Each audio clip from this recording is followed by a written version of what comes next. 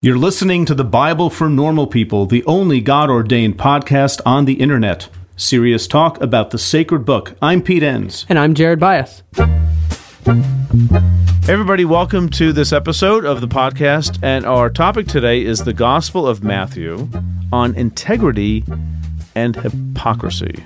Yeah, that's an interesting title because I would say that's something I learned about the Gospel of Matthew. Exactly, right. That's like a big thing that we both learned about what's going on in this Gospel. And our guest is Judy Stack. Judy Stack, she's a PhD from Princeton Theological Seminary, has taught at many places and taught us. She took us to school. Yeah. I mean, she's taught undergraduate and seminary level, and she's a real good New Testament scholar. And she really learned to love the Gospel of Matthew because she hated it. Is that a good? I mean, she struggled she was curious, with it. Though. She struggled with it, and she was curious, and she learned a lot about it. I don't know if she hated it. She was bothered by it. She didn't hate it. She was bothered. I exaggerate. But I think it's an important point to make because there's a big distinction between hating something and being bothered by it. And I think a lot of what we do with the podcast here is saying, yeah, there's a lot of the Bible we should be bothered by. Mm-hmm. And that, can lead you to kind of throw it in the garbage or maybe be curious and see why it's there and what's troubling about it and maybe what have we misunderstood. Exactly. That's the big thing. Some things we may have misunderstood because if you dig in, you might see, I was making like really dumb assumptions about this. Yeah. And I was like, no, Matthew's not doing that at all. He's doing something else. Like, oh, well, boy, that turns a few lights on in my head. That's really interesting to talk about. So, yeah. All right. Good. Well, let's have the conversation then with Judy Stack. When you start to read through the Gospel of Matthew, you see all kinds of stuff about the wheat and the tares, right? What's the problem with the tares or the weeds? That particular kind of weed looks just like wheat until it's supposed to produce grain. Things may look good, but it's not until the end that God, and only God, can go in and discern the wheat from the weeds. Well, it's that time, folks. It's time for us to talk about microdosing. Microdose gummies deliver perfect entry-level doses of THC that help you feel just the right amount of good. Microdosing can help you get into a relaxed, focused zone easier and stay there longer. It has benefits for workout recovery, sleep, anxiety relief, boosting creativity, and even pain relief. You know, Jared, I have a really good friend of mine who saw that I was taking microdose gummies, and she said, can I try some? And so I gave her some of the sativa strand, and she said it has made such a difference for her at work and just in general, just feeling more alert and more focused, and it's quite amazing. So get 30% off your first order plus free shipping today at microdose.com. Promo code NORMALPEOPLE. That's one word. It's available nationwide. That's microdose.com. Promo code NORMALPEOPLE for 30% off and free shipping. Microdose.com. Promo code NORMALPEOPLE. Well, welcome, Judy, to the podcast. It's great to be here. This is going to be fun. It better be. That's all I can say, Judy. Well, or I'll never be asked. Don't screw this up. Yeah, okay? No pressure. Right. No pressure. Oh, well. It's the first time for everything. and a last time. Yeah. Well, Judy, we want to begin. We really want to get into the Gospel of Matthew, but before we do that, just learn a little bit about you and how did you become interested in studying the Bible or the New Testament specifically for a living? How did that come about? Sure. I never intended to end up here. Who does, really, right? My undergrad major was actually English, and I had a lot of interest in philosophy and theology, but I was really interested in literature. I'm going to date myself here and say that this was the mid-'80s when literary criticism was and literary theory was really kind of coming to the fore. And so one of the things that ended up putting me on the track that I ended up on was I was taking at the same time as an undergraduate in the same semester a course on short story writing and also a course on the Gospels.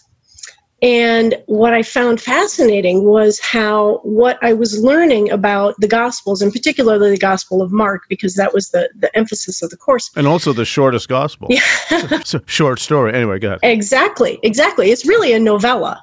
But what I was learning about in the short story course had all kinds of applicability to the Gospel of Mark. And I found this really fascinating. So I ended up doing my senior honors thesis on the Gospel of Mark as literature, which was kind of a hot topic back then, and really enjoyed that, but still thought that my trajectory was toward literature. And so I was planning on getting a PhD in English. But I realized, even young as I was, that starting a PhD program was kind of like stepping on a bullet train. You don't just have the opportunity to sort of get off at different stations and wander about. And so I thought, well, before I get on that bullet train, I'd kind of like to learn a little bit about theology and church history and maybe learn New Testament Greek, because I got curious about that.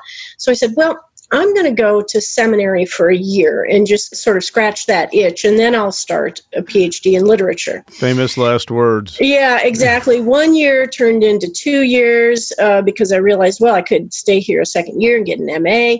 And so while I was there, what I kind of realized was that the New Testament was a really interesting nexus of a whole bunch of things I was interested in. Philosophy, particularly ancient philosophy, literary theory in the guise of biblical hermeneutics, which is the way that we approach how we understand the biblical texts, how do we interpret them, how do we make meaning out of them, and history and theology. And so I was like, wow, actually, maybe I should study the New Testament.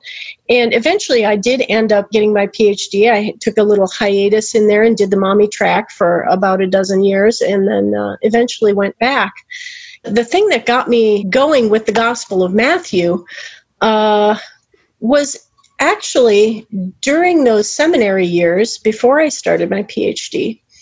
Not during coursework, but just during my own reading of the Gospel of Matthew, I became very troubled. I will just say it, straight up troubled by what I was reading in the Gospel of Matthew. And it wasn't like I had never read Matthew before, but I was starting to actually read these texts and not just sort of get something spiritual and devotional out of them, but actually think about, what's the message here, and how does it fit together with the thing in the chapter before, and how is this all fitting together into, and what's the theological import of all this? And I realized, holy cow, Matthew is a really scary gospel.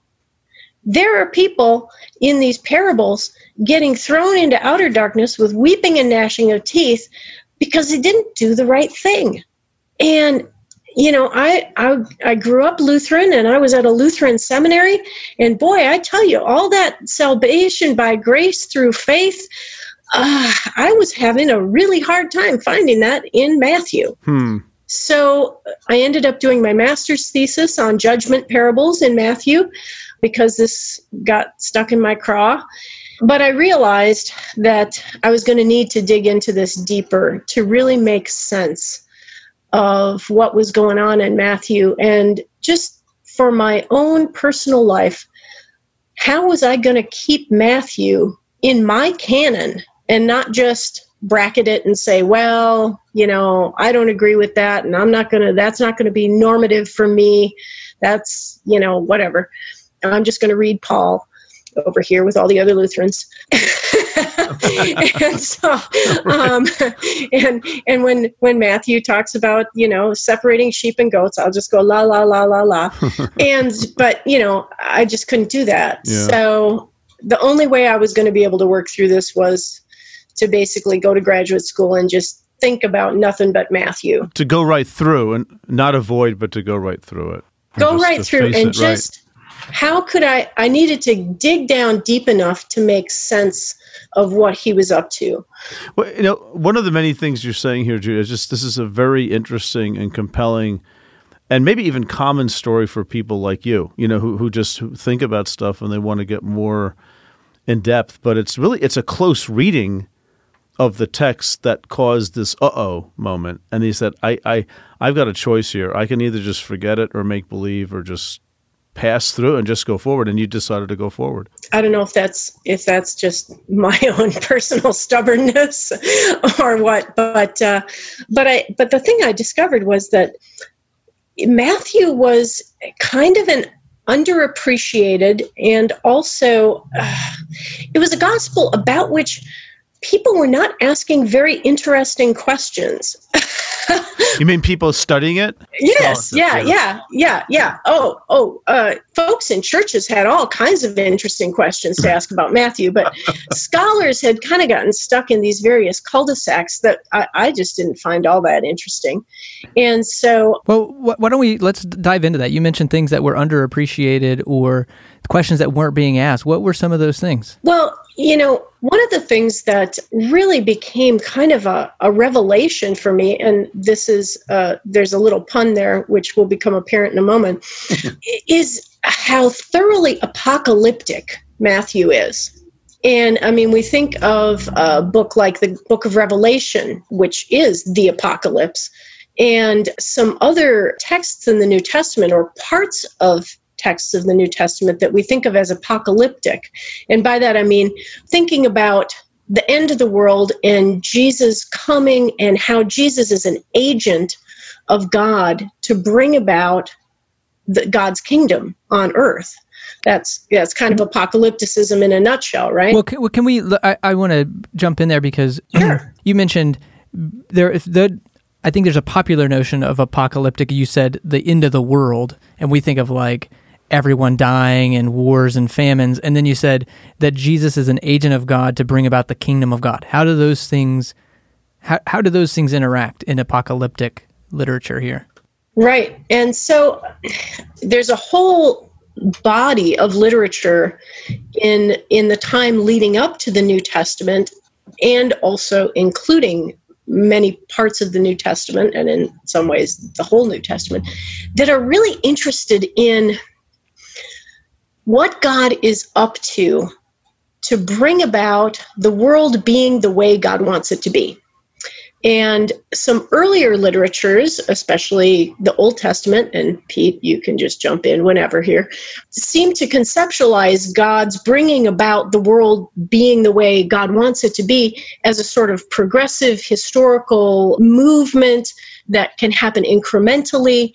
But eventually, folks thinking about this, Jewish folks, people in the era after the reestablishment of Israel and the rebuilding of the temple, start to seem to think, you know what, if God's will is ever going to truly be done on earth, God's going to have to intervene in some kind of really dramatic way. Like, we're just never going to get there step by step.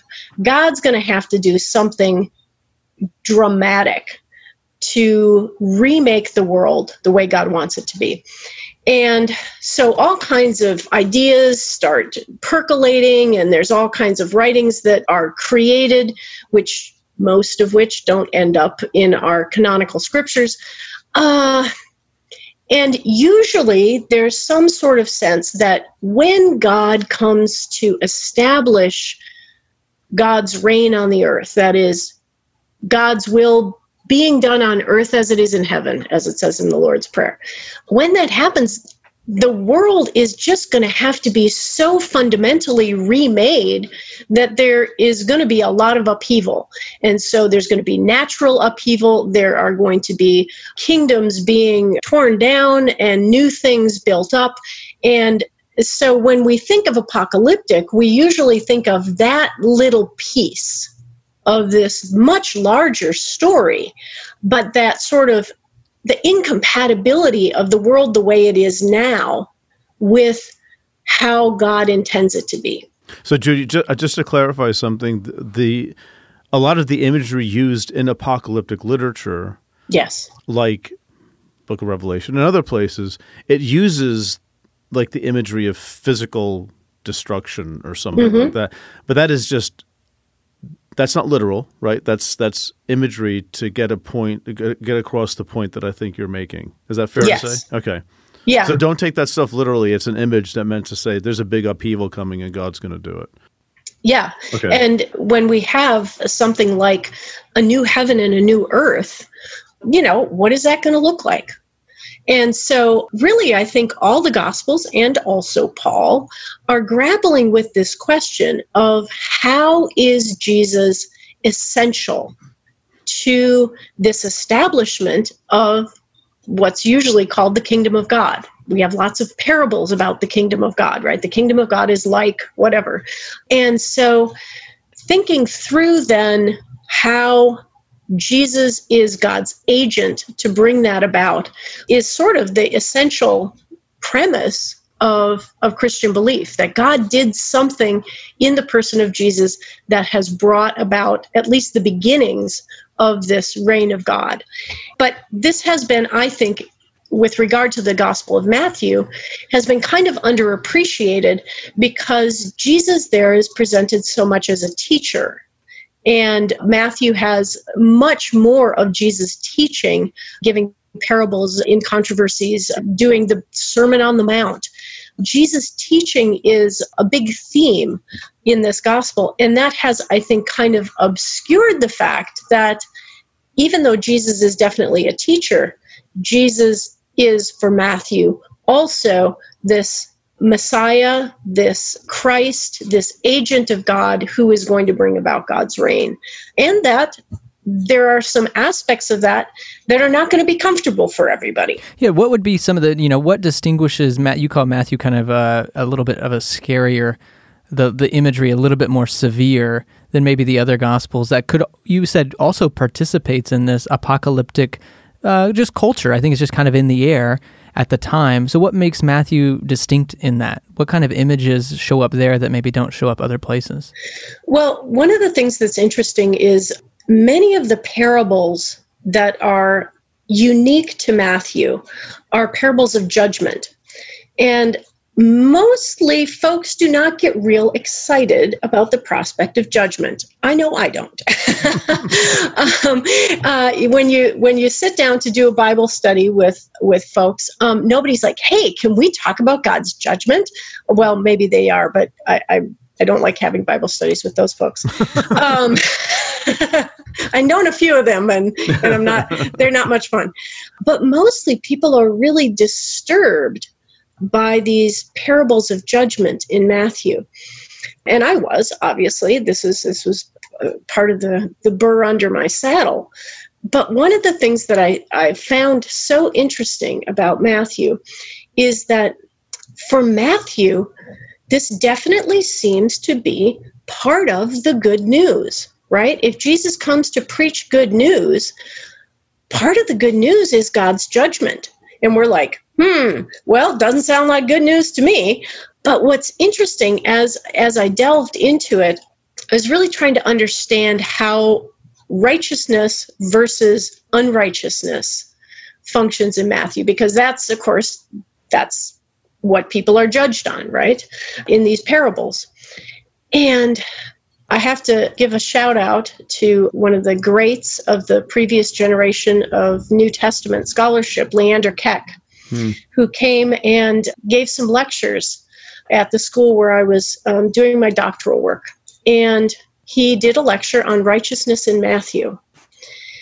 He didn't have all the answers, which I discovered later on because I cornered him and said, I have some questions, to which he said, I do not have those answers. But the thing that he said that got me on a really fruitful track was, if we want to understand righteousness in Matthew, a helpful way to get at that may be to look at who does Matthew portray as the opposite of that. If you have righteous disciples and people who enter the kingdom of God, what does it mean to be not that? And of course, in Matthew, the bad guys, the mustache twirling evil villains of the Gospel of Matthew are the Pharisees, right? I thought you were going to say Calvinist. I must have misread that. I'm sorry. No, I think you're projecting, Pete. And I'm not going to make a connection between those two. Not going to do it. No, sir. It's a trap. It's a trap, Pete, Judy. I'm just kidding, people. All you Calvinists out there, God loves you anyway. Don't worry about it. Okay. No judgment for you. Go ahead. Because you're elect. Don't worry about it. And if you weren't, nothing you could do anyway. So, there you go. That's such a nerdy minute of this podcast. I know. Not a lot of people are I think Judy just lost her train of thought completely, thanks to me. Just amusing ourselves over here. Did you know Fast Growing Trees is the biggest online nursery in the U.S. with more than 10,000 different kinds of plants and over 2 million happy customers in the U.S.? They have everything you could possibly want, like fruit trees, palm trees, evergreens, houseplants, and so much more. Whatever you're interested in, they have it for you. Find the perfect fit for your climate and space.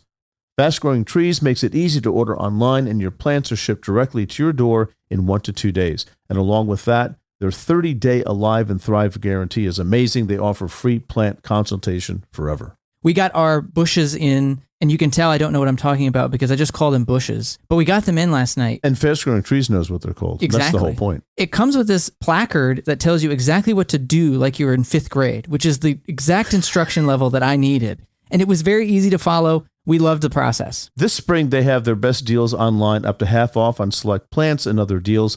And listeners to our show get an additional 15% off their first purchase when using the code NORMALPEOPLE at checkout. That's an additional 15% off at fastgrowingtrees.com using the code NORMALPEOPLE at checkout. Fastgrowingtrees.com, code NORMALPEOPLE. Offer is valid for a limited time. Terms and conditions may apply. A calling is a powerful thing. It's a very strong belief that there is something bigger for you. It's about who you are and where you're going in life.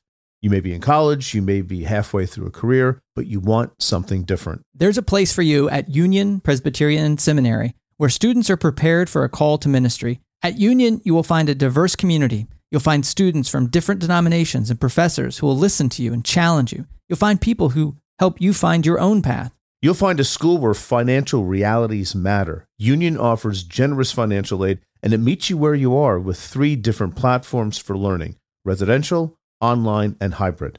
You'll find a world-class faculty who will invest in you, a community long after you graduate that supports you and equips you for service and for leadership. Safwat Marzouk, who has been on the podcast here on the Bible for Normal People, is a faculty at Union Presbyterian Seminary and is slated to write one of our upcoming commentaries. It's no secret, if you're a listener to the podcast, how much Pete and I have relied on our seminary education and how much that has shaped our view of the world and all of our work here at the Bible for Normal People. It's your call. Respond with Union Presbyterian Seminary. To learn more, go to upsem.edu or email admissions@upsem.edu. But so back to the real topic. The Pharisees are the bad guys. The Pharisees are the bad guys. So, and what is the defining characteristic of the Pharisees? Anybody? They're bad people. They're bad people. They're hypocrites. They're hypocrites. That's what Jesus condemns them for over and over and over again. So if the thing that constitutes being the opposite of what you're supposed to be is hypocrisy, the thing that is really the core of righteousness for Matthew is integrity.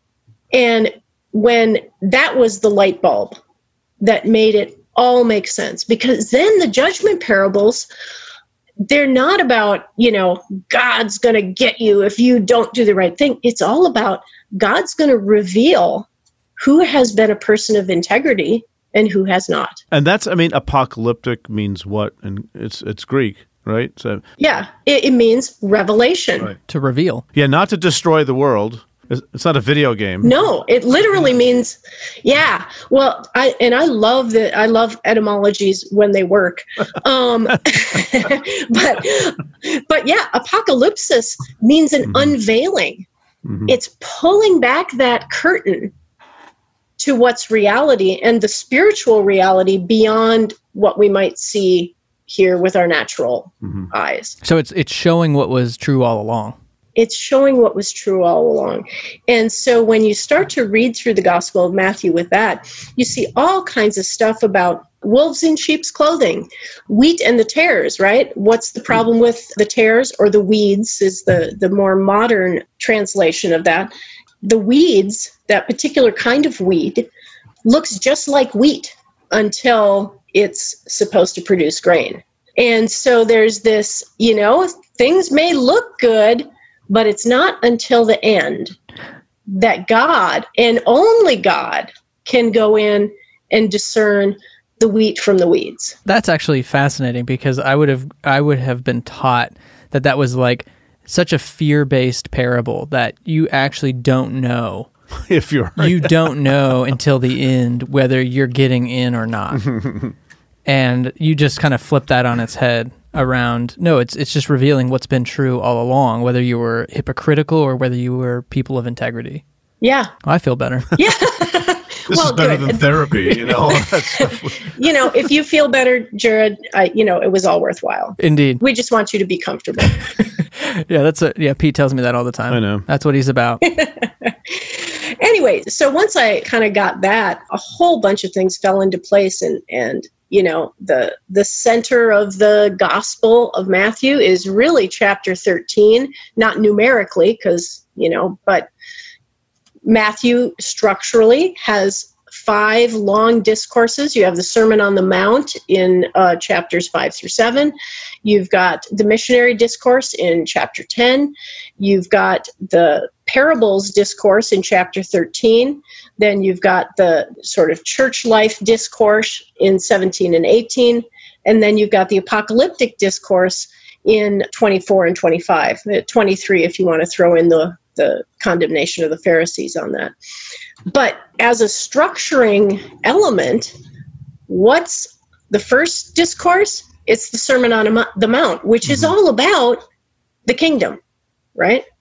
The ending discourse is about the actual apocalyptic coming of the kingdom. It's about end times.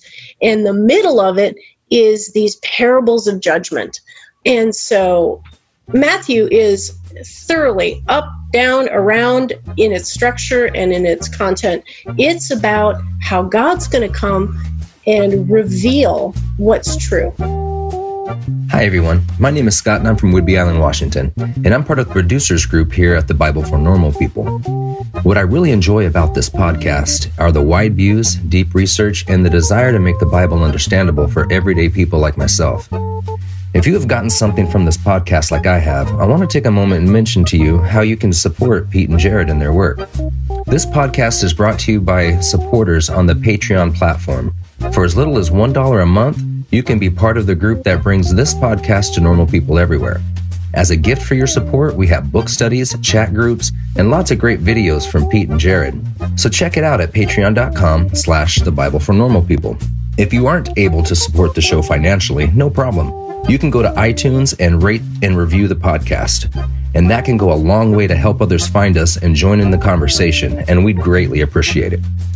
One group in particular we would like to thank is our producers group, who work hard to tell Pete and Jared where they're messing up and how to do it better. So thank you to Ryan Morrison, Martin Breithopt, Joel Herring, Chuck Beam, and Joel Thompson. The Bible for Normal People couldn't happen without you. Now back to the podcast. So let me ask, because you mentioned the Sermon on the Mount. Mm-hmm. Is the Sermon on the Mount, is that apocalyptic? Is it revealing something?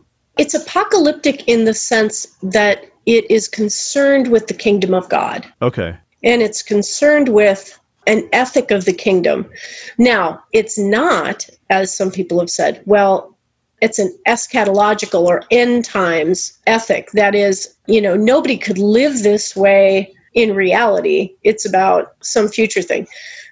When I read it, I do not see any indication that Jesus and or Matthew think that this is some pie in the sky, only after Jesus returns and establishes his kingdom kind of life. No, this is for right now, which, brings in that whole now and not yet. The kingdom is here and not here and all that. Well, I was thinking too of the Beatitudes because I hadn't put these pieces together until you started talking about, and maybe I'm just wrong, but it seems like the Beatitudes are revealing.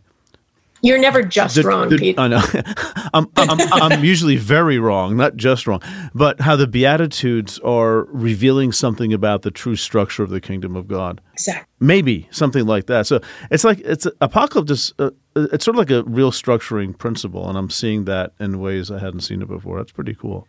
Wow. Matthew's interesting. I have a question on that, though, because now I'm starting to conflict things in my head. So if kind of we're looking at the central piece of righteousness is this integrity, and the unrighteousness is hypocrites. There's this kind of a value neutral thing of that. It's like saying, well, you can be a big jerk, but just have integrity about it. Like, don't pretend you're not being a big jerk. But then, like, the Sermon on the Mount seems to paint this picture of a more ethical framework to kind of say, this is the life. And if you don't do that, then you are this hypocrite. So I'm getting, like, what would be your sense on that? Is this, because I just think of in our culture today, it's kind of all the rage of like authenticity is what it's really about. It's like, yeah, you can be an a-hole, but as long as you're authentic about it, like that's okay.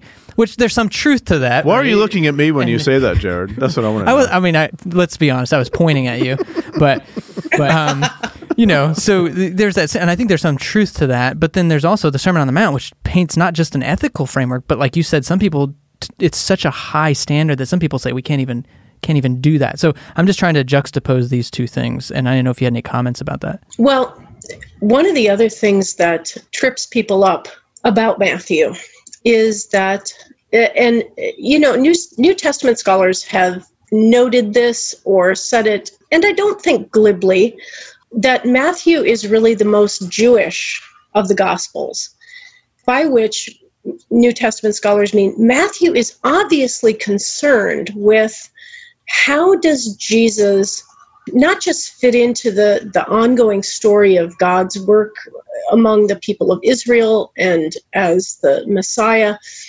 but how does being a Christian, how does being a Jesus follower fit in with what Matthew sees as God's revealed will in the Torah? Mm-hmm. And so for example, in Matthew 5, you have the part where Jesus says, unless your righteousness exceeds that of the Pharisees, you shall by no means enter the kingdom of God. And also, don't think that I've come to set aside the law and the gospel. I have not come to set that aside. I've come to fulfill it. And by the way, if anybody tries to do that, even the least little stroke of a pen, that person's going to be the least in the kingdom of God.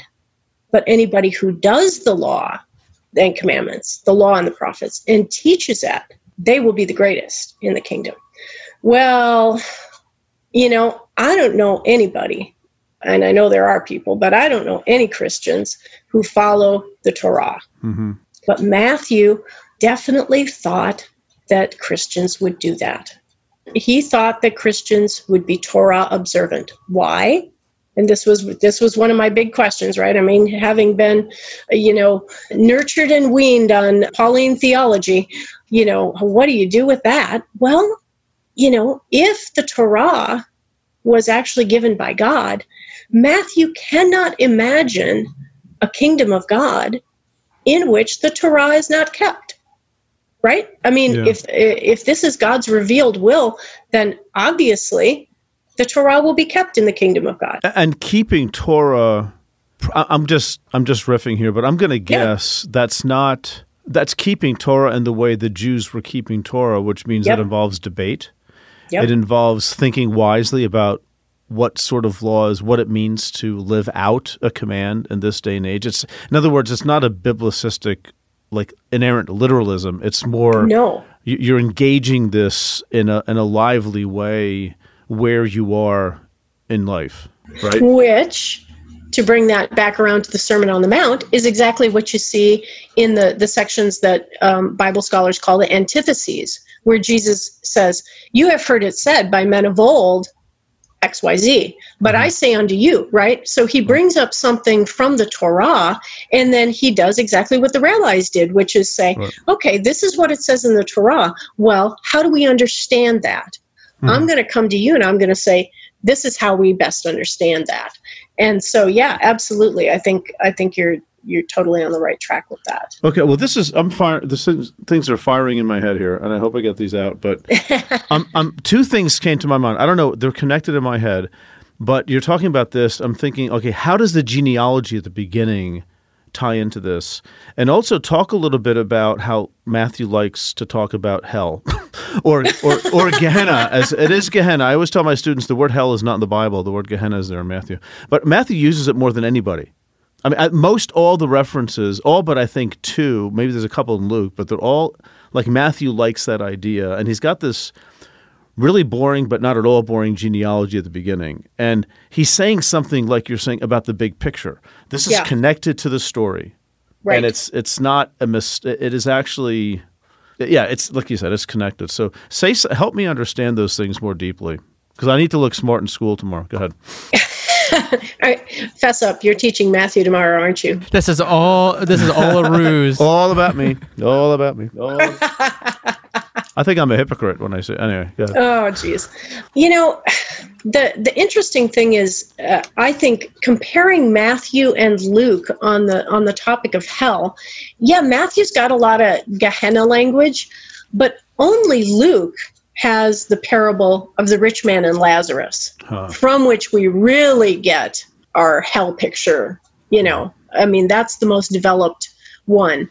And so in contrast, Matthew is relatively he's within a much more Jewish framework where those who show themselves unrighteous to be not of God's people will face destruction. Which means what? Well, yeah, that's a good question. I mean, is he talking about the destruction of Rome, of Jerusalem by the Romans? Is he talking about like a metaphorical destruction? Because he seems to be playing off of this stuff in Jeremiah where Gehenna is birthed in the Old Testament. I'm not trying to put words in your mouth. I'm just there's so much happening.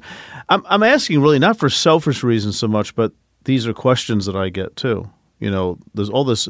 People are going to hell because they call somebody an idiot. Right. That's how they read this stuff, and I'm saying I know that's wrong, but tell us how it's wrong. It's wrong because what Jesus is getting at in that particular antithesis and in the others is again the question of integrity, right? So it's not just you keep yourself from outwardly doing all those things, right? Mm-hmm. But your words reveal who you are inside. So yeah, maybe you don't murder somebody, but you have the kind of character that would like to murder somebody, and we can tell it by your words, right? Ohio, ready for some quick mental health facts? Let's go. Nearly 2 million Ohioans live with a mental health condition. In the U.S., more than 50% of people will be diagnosed with a mental illness in their lifetime. Depression is a leading cause of disability worldwide. So why are some of us still stigmatizing people living with a mental health condition when we know all of this? Let's listen to the facts and beat the stigma. Ohio, challenge what you know about mental health at beatthestigma.org. But what does it mean then to like Gehenna is for you if you don't have integrity? What actually happens? What do you think that means? That's all I'm asking. I'm not trying to pin you down. Well, I am, but I'm not trying to pin you down to a particular solution. I'm just wondering. You've thought about this, and like, do you have a satisfactory solution in your own mind about something like that?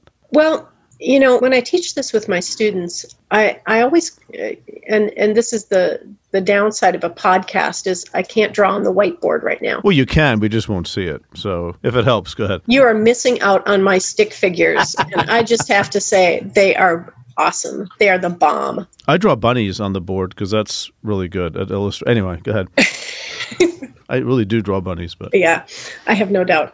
But, you know, it seems like the difficulty is that the New Testament was written, compiled, these stories are being circulated and codified in a time where there's a whole bunch of different ideas about the afterlife, about what it's going to be like when the kingdom of God comes and everyone is judged.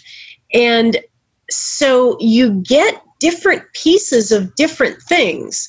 And so, yes, you are trying to pin me down, and I'm going to try and be a little bit of a slippery fish here and say, you know what? I don't think that there is a real definitive picture of what that's like. Mm-hmm. I think the main point is it won't be good. It won't, whatever you want, it's not going to be that. You know, the idea is that, at least as I understand it, when God's kingdom comes, the righteous will enter eternal life. And eternal life is the kingdom of God. And it's not up in heaven, right? It's not a disembodied spiritual life. It's going to be our resurrected bodies living eternally in a world where everything is the way God intended. And so to not participate in that, I think, is punishment enough. Yeah, so it makes me think of, you know, there's a popular show, The Good Place, and it's sort of like just like that generic for Matthew, the good place is actually on earth, like resurrected bodies, and then there's the bad place, and it doesn't really get more specific than that. He just uses like this placeholder of Gehenna to talk about that's the bad place, whatever it is. Whatever it is. And, that gets developed into all kinds of imagery to express how bad it would be to be in that bad place. But yeah, my understanding is that for most Jews of that time, the idea of being excluded from that eternal life in the world the way God created, that's as bad a punishment as you could ever be dealt. Yeah, I mean, if you're outside of the city gates, if to use the Jeremiah imagery, it's very symbolic of you're not part of this. You're out there someplace, which is a symbol of judgment, during the Babylonian stuff in the Old Testament. So that makes sense to me. Yeah, that's a very interesting way of putting those pieces together. How about the genealogy? You want to say anything about that? I think. There's been some interesting things done on the women in the genealogy and how all of them have questionable resumes, shall we say, and that Matthew is kind of setting up right from the start that God is not going to work through simply these spotless saints, but that it actually comes through very regular folk who have lives that are complicated and messy. I think mostly the thing that I find particularly interesting in the Matthew genealogy is in comparison to Luke's version, actually. Yeah. Because Matthew starts with Abraham and works down to Jesus. So Matthew has this sort of... Matthew wants to start out right away and say, listen, this story I'm going to tell you is about a guy who is a descendant of Abraham, and I'm going to tick off all the ways this guy is a true Jew. Like if you want to know if he's got the right credentials, I'm going to lay it out right here. Very first thing, for those of you who care about it, it's right here. It's like the credits at the beginning of a film. Like, who really wants credits at the beginning of the film? But some people do, right? You got to tell, like, why is this a credible film? Oh, because it's made by this guy, right? So I kind of think it's like that. We just want the movie to start, and Matthew's like, oh, no, this is the director and the producer and the executive producer, and it's starring this guy. We just want to scroll through that. No pun intended. So I think that's really for Matthew. It's establishing Jesus' credibility within Judaism. Again, this is one of the reasons why scholars look at Matthew and say, well, he's obviously concerned about things that would have been of concern to Jews of his time. Whereas when you look at Luke starts with Jesus and works back through a very similar, though not exactly the same, genealogy up to Abraham, but then keeps going all the way back to Adam. Because for Luke wants to portray Jesus in a much more universal sense, much more the universal Messiah for all people. He's not so concerned to establish Jesus' credibility within Judaism. So we've talked about a lot of things that are really fascinating, and I think we can come at those because you have the tools to kind of to filter through the book and find these themes. So my question would be, is there any tips or tricks or things that you could have our listeners look out for to say, hey, if you want to read the book of Matthew and have it be tied into these larger themes that you think Matthew's really trying to get at, what would be some reading strategies that you might be able to tell people to say, hey, look out for when they say this or look out for these kind of things? It's interesting that you should bring that up because that actually ties into one of the things I wanted to talk about. This wasn't planned, folks. Okay. Which is, when I started thinking about my dissertation topic, what I was really interested in was this sort of question of righteousness versus sin. And so I started looking at, if people are going to get judged for this lack of integrity, what is it that causes that? Right? I think this is actually kind of getting back to something that we've been dancing around, actually, and that people are concerned about, like, if people don't have integrity, if people do bad things, why is that? Does Matthew have some sort of idea of original sin, or does he think that we all have free will and we just choose to do bad things? And so when I started delving into that question, one of the things that I discovered was, first of all, Matthew has no interest in talking straightforwardly about that question. He's not going to sit down and give you doctrine on why people do bad things. But what you discover is when Matthew talks about sin, the thing that you find is it's always metaphorical. So this was where my background as an old English major kicked in. I wanted to actually title my dissertation, and this got the kibosh from my committee, "The Devil, Bad Genes, and the Flesh." Okay. Because Matthew has all these different ways of talking about why people do bad things. Oh, and body parts. So he'll say, if your hand causes you to stumble, that's the new modern translation. But really, that it means lead you into sin, right? If your hand causes you to sin, cut it off. Well, holy cow. I have a body part that's literally going to cause me to go to hell, to get back to your question, Pete. Right. But this is one of those things where, well, no, your hand is a metaphor here, right? You've got, every Christian commentator from way back to the very first people in the early centuries as a church who commented on this said, now, y'all, don't go cutting your hands off. That's not what Jesus meant. Yeah. The hand is not the problem. This is a metaphor.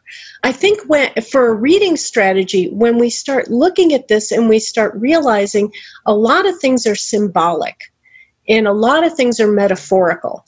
And so you've got people called a brood of vipers. Well, what does that mean? What does it mean to be genetically bad, right? I mean, a brood of vipers, a viper isn't going to give birth to something other than a viper, right?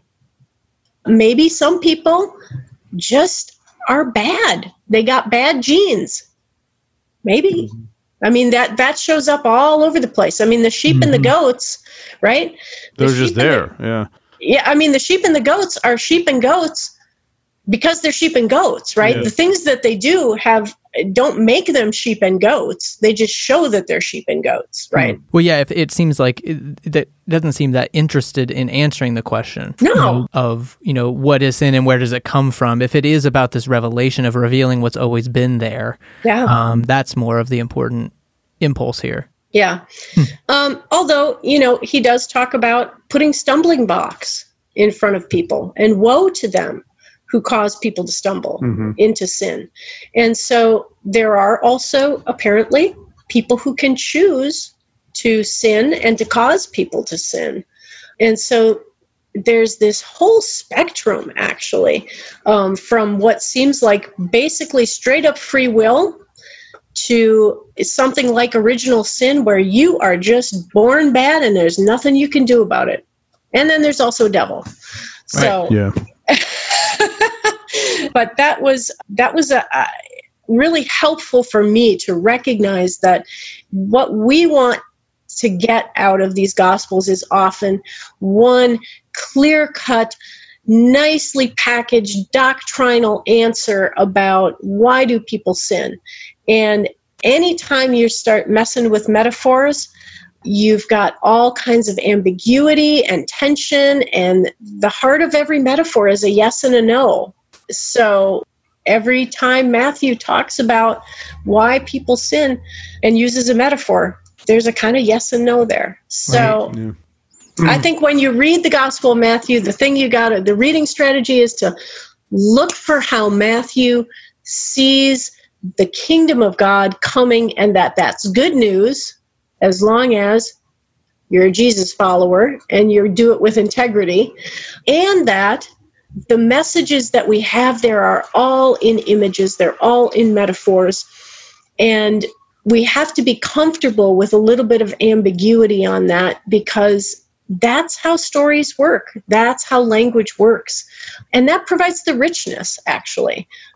Ultimately, my interest is, how does Matthew understand Jesus to be the Savior? How does Jesus save us? And what does he save us from? And I think the answer is everything. All those ways. Right. All those ways that we are led to sin, whether it's our own choice, whether it's something that wells up from within us, whether it's a part of ourselves that looks like a body part that we'd like to repudiate. Jesus is the Savior for all those ways. Yeah. Well, that's a perfect place for us. Unfortunately, we're coming to the end of our time, but before we go, is there anything you're working on, a project or a place that people can find you online or interact with you to ask you questions? Or just your home address. Yeah. And your social security number, if you wouldn't mind. Do you want the security code off the back of my credit card? Would you? Yeah. Yeah, I'll just post that. I'll post a picture. I'm not very media present. I don't have an Instagram. I don't do Twitter. I have a blog that I haven't posted on for ages, but you could probably discover it if you poked around, I guess. I am on Facebook, and I'm on Facebook quite a bit. I mean, fairly heavily. So a little too much, if you ask me. Yeah, I know, right? Yeah. You complained last time I took a hiatus, so that's right. Yeah. I remember vividly. You were accusatory. Where have you been? I was judgmental. I know. I'm sorry. You were. That's all right. God noticed. Yes. Oh no. So yeah, you can find me on Facebook. That's pretty much my only social media outlet. I do have a couple projects coming up, the book version of my dissertation. So if you are interested in that whole sin metaphor, all that mess, that's coming out with Brill. Should be out by the fall. I need to finish up some revisions on that manuscript and send it off, but that should be coming out. I've got a couple little articles coming up, nothing that would probably interest normal people, assuming there are still normal people listening to this. Yeah. I've never been on anything that was targeted to normal people, so I'm sort of not sure even what that means, but I don't know what it means to be involved with normal people. I don't think Pete does either, but that's okay. I fake it. Yeah, I know, right?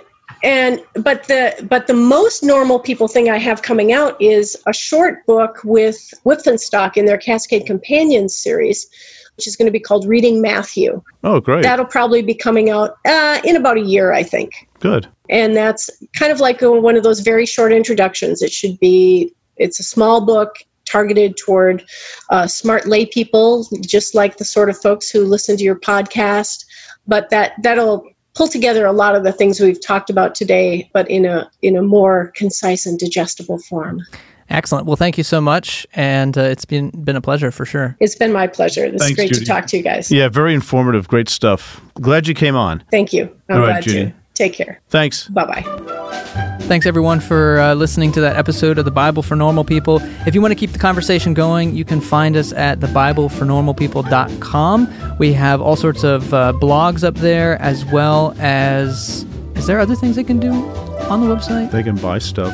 You can buy stuff. Merchandise, but that's right. No, you can connect to the podcast there. Well, I was thinking, know that already. Yeah, you can go to patreon.com as well, /The Bible for Normal People. There's a lot more community happening there. That's right. So you can join the Slack group and have conversations about the Bible morning, noon, and night, anytime you want. That's right. Yeah. I mean, maybe people might not talk back to you at 2 a.m, but you can say whatever you want. So check that out as well, patreon.com /The Bible for Normal People, and we'll just keep the conversation going. All right, folks. Thanks for listening.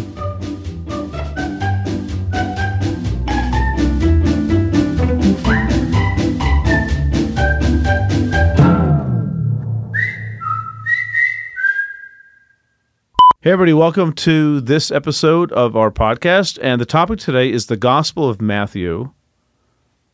I can't read my own writing. On integrity. I'm going to start over again, Dave. No, I'm not. I'm going to make you edit this. The first part was... No, I'll do it again.